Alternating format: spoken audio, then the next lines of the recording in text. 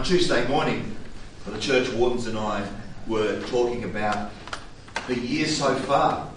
And we got into a really good conversation about what indicates or what initiates church growth. And so we identified a few things. We identified having a professional and informative website really helps. Having a presence on social media with good branding really helps. Making sure families and children feel welcome. And finally, and probably the most important, church growth happens when leaders are feeders. When God's people step up and take ownership of God's mission. And this is the central point of Jesus' conversation with Peter. And that is the pastoral priority of the church. That means you and me. We are the church. The pastoral priority of the church is to lead and feed. And when that is a priority in the life of the church, growth and new life ensures.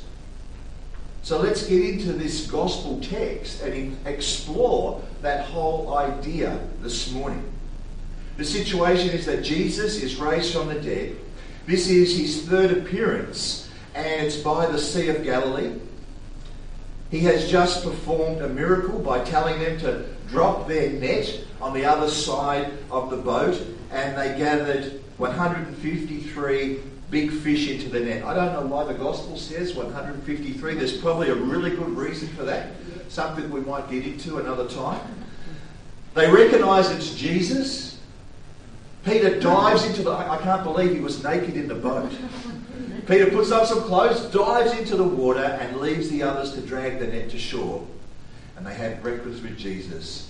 And then comes these questions, these heart-thumping questions. John 21, 15 to 17. Simon, son of John, do you love me more than these? Yes, Lord, he says. You know I love you. Jesus said, feed my lambs. Again, Jesus said, Simon, son of John, do you love me? He answered, yes, Lord, you know that I love you. Jesus says, take care of my sheep. A third time he says, Simon, son of John, do you love me? Now, just a few weeks earlier, in John chapter 13, 36 to 38, on the night of Jesus' betrayal, there was an exchange between Jesus and Peter. Simon Peter said to him, Lord, where are you going? And Jesus answered, where I'm going, you cannot follow me, but you will follow afterwards. Peter said to him, Lord, why can't I follow you now? I will lay down my life for you. Jesus answered, you will lay down your life for me. Very truly, I tell you, before the cock crows, you will have denied me 3 times. In other words, I know 4 things you don't know, Peter. First, you're going to deny me 3 times. Second, you don't love me the way that you should. And third, and because you don't love me, you can't follow me now. And fourth, you will follow me afterward. Now, I love the sovereignty of Jesus. He says to Peter, I know your ups and downs. Nothing surprises me. I've got all this under control. Your sin is certain. And your forgiveness, your redemption, your serving, your following, and your rock-like role is also certain. That's an amazing statement here. And the way Luke puts it in Luke chapter 22, verses 31 to 32, he says, Simon, Simon, listen. Satan has demanded to sift you like wheat, but I have prayed for you, that your own faith will not fail. And you, when once you have turned back, strengthen your brothers. So Jesus prayed for Peter. He knew the answer. Peter's faith and love and courage failed, but not utterly. Not like Judas's. He was saying to Peter, you will follow me after, and when you have turned back, strengthen your brothers. The reason that you're going to have strength to strengthen your brothers and do the work I call you to do, that you're going to love me then. You're going to love me then. So here we are by the sea. 3 questions correspond to 3 denials. Peter had said, I deny you, I deny you, I deny you, then I love you, I love you, I love you. And Jesus responds 3 times, feed my lambs, shepherd my sheep, feed my sheep. In John chapter 14, Jesus said 3 statements about love and obedience. If you love me, you will keep my commandments. Whoever has my commandments and keeps them, he is who loves me. If anyone loves me, he will keep my word. And now he applies that to Peter, right here in this situation. He says, feed them, and that call to feed the sheep interprets the obedience to shepherding. It interprets the obedience to pastoral caring. Jesus said, feed, shepherd, and feed. So, what does Jesus mean by shepherding the people? He means feed them. And what should Peter feed them with? Jesus said, I am the bread of life. Whoever comes to me shall not hunger. Jesus says, if anyone eats this bread, they will live forever. Jesus said, whoever feeds on my flesh and drinks my blood has eternal life. Now that last statement was so bizarre. Committing cannibalism, as it were, some thought. The people just left. They thought, he's crazy. And look at that verse, John 6:6. Many disciples turned back and no longer walked with him. However, Jesus did clarify what he meant a couple of verses earlier in John 6:63. If the Spirit, it is the Spirit that gives life. The flesh is useless. The words that I have spoken to you are spirit and life. He is saying it's the words. If you want to have the life that I give, feed on my words. My words are spirit and life.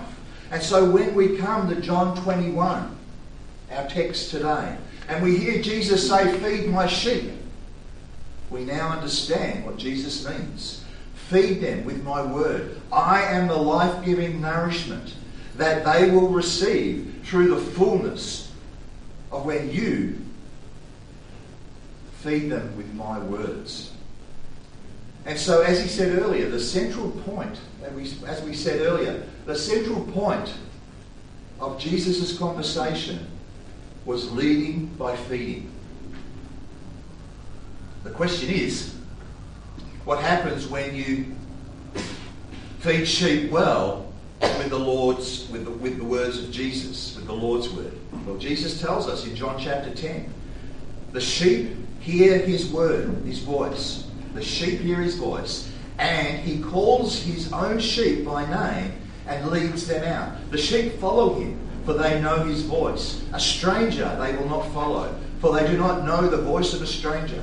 And I have other sheep that are not of this fold. I must bring them also, and they will listen to my voice. See, faithful shepherds and faithful pastoral carers and faithful followers of Jesus are so relentless in feeding with the word of Christ. The true sheep hear that. They taste the food of the word and they follow that shepherd, or they come to that church, or they support that ministry. And so, my friends, that's the only kind of followers that you want. You don't want non-sheep following you. Now, if the main point is the central work of a faithful follower and shepherd is to lead by feeding, if that's the main point, where does that come from? Where does the shepherd or faithful follower get that capacity? And how do they do it? And where does that lead them? So there's some points there that I want to explore. The first is, where does it come from? Where does the ability to be the faithful follower, to lead and feed, come from? Well, it's right here in our text this morning. It comes from loving Jesus. He says, do you love me? Feed my sheep. Do you love me? Shepherd my sheep. Do you love me? Feed my sheep. It's just that clear this morning. It's unmistakable. You don't need a high level of education to see that. Love of Jesus overflows in feeding the flock with the words of Jesus. That's what lovers of Jesus do. They feed people with the words of Jesus. Now let me make a clarification here, and let's not jump to the conclusion that loving Jesus means obeying Jesus. That's not what it says. Loving Jesus causes you to obey Jesus. That's a very, very important distinction. Jesus says, if you love me, you will keep my commandments. I've had arguments with people that said that loving Jesus is obedience. It's not. Loving Jesus results in obedience. They're not the same thing.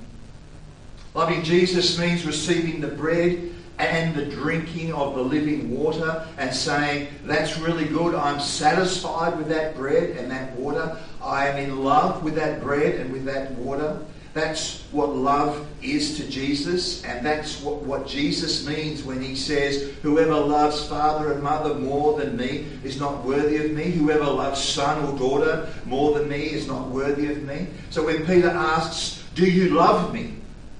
Do you love me?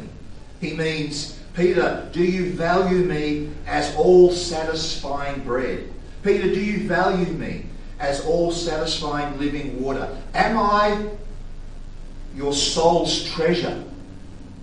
That's what loving Jesus is. And so the first and the greatest battle in this mission that we call church is loving Jesus. Because it's a battle to love Jesus more than money. It's a battle this morning to love Jesus more than fame and more than comfort and more than power, more than family and more than life. Psalm 63 verse 3 says, your steadfast love is better than life. And so, my friends, I challenge you. Give yourself to this great task every day. Feed on Jesus to your own soul's satisfaction. That's where leading and feeding comes from for us all. My friends, I challenge you to step out and lead in some capacity. Lead in your family. Lead with your friends. Lead some friends to Jesus. Anybody is a leader, and everybody this morning is a leader at some level, and therefore this gospel text is for every believer this morning. So our second point is, how do we do it? Leading by feeding happens, or not, everywhere you open your mouth. Leading by feeding happens, or not, everywhere you open your mouth and everywhere you put your finger on a keyboard, with an email, with a Facebook post, with whatever. The fulcrum, the tipping point is feeding. Am I feeding? Am I leading by feeding? My friends, every time we open our mouths, we lead someone somewhere. Every time we write something or say something, we will feed and lead or not. A moment ago I said that the only following that we want are sheep.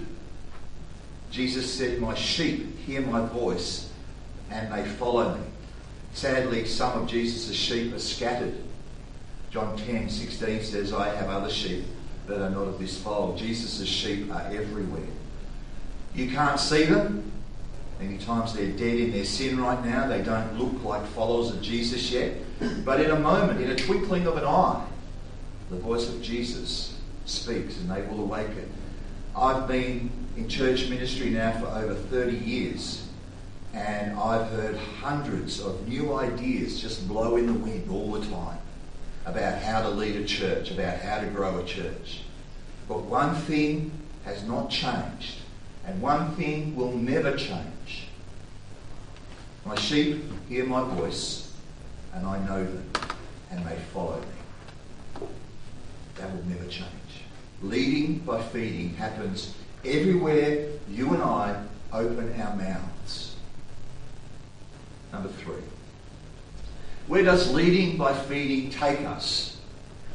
Let's read what Jesus says in John chapter 21, 18 to 19. Very truly I tell you, when you were younger, you used to fasten your own belt and to go wherever you wished.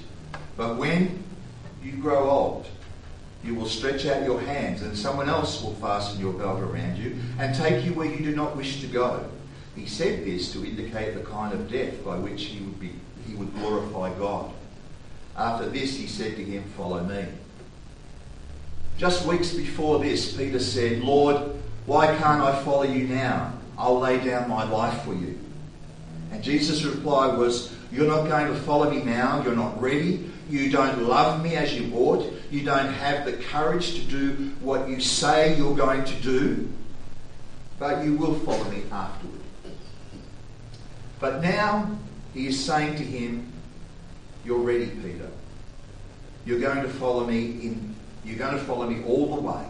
You're going to follow me all the way. You're going to be crucified. And that's why I'm testing you." With that, every romantic notion evaporates, doesn't it? It means crucifixion for Peter. However, martyrdom is not the point here. The main point is found in verse 19. Jesus said this to show by which kind of death Peter would glorify God. Living and dying to the glory of God. That's the point this morning. Living and dying to the glory of God. That's where leading and feeding leads. If we feed on Christ daily and find our deepest joy in him, and if that's what comes from that, overflowing in feeding others, God will be glorified. We will all live out our lives and then we will die. That's the fate of us all. That's the destiny of us all. However, there's no better way to live than leading by feeding. There's no better way to live fruitfully as a faithful follower of Jesus than leading by feeding. Please pray with me. Father, forgive me for my failures, sins, and moments of unfaithfulness. Restore me to your service. Renew me in my passion for holiness and rekindle me with your Spirit. I want to honour and serve you always. And I pray this in the precious name of Jesus.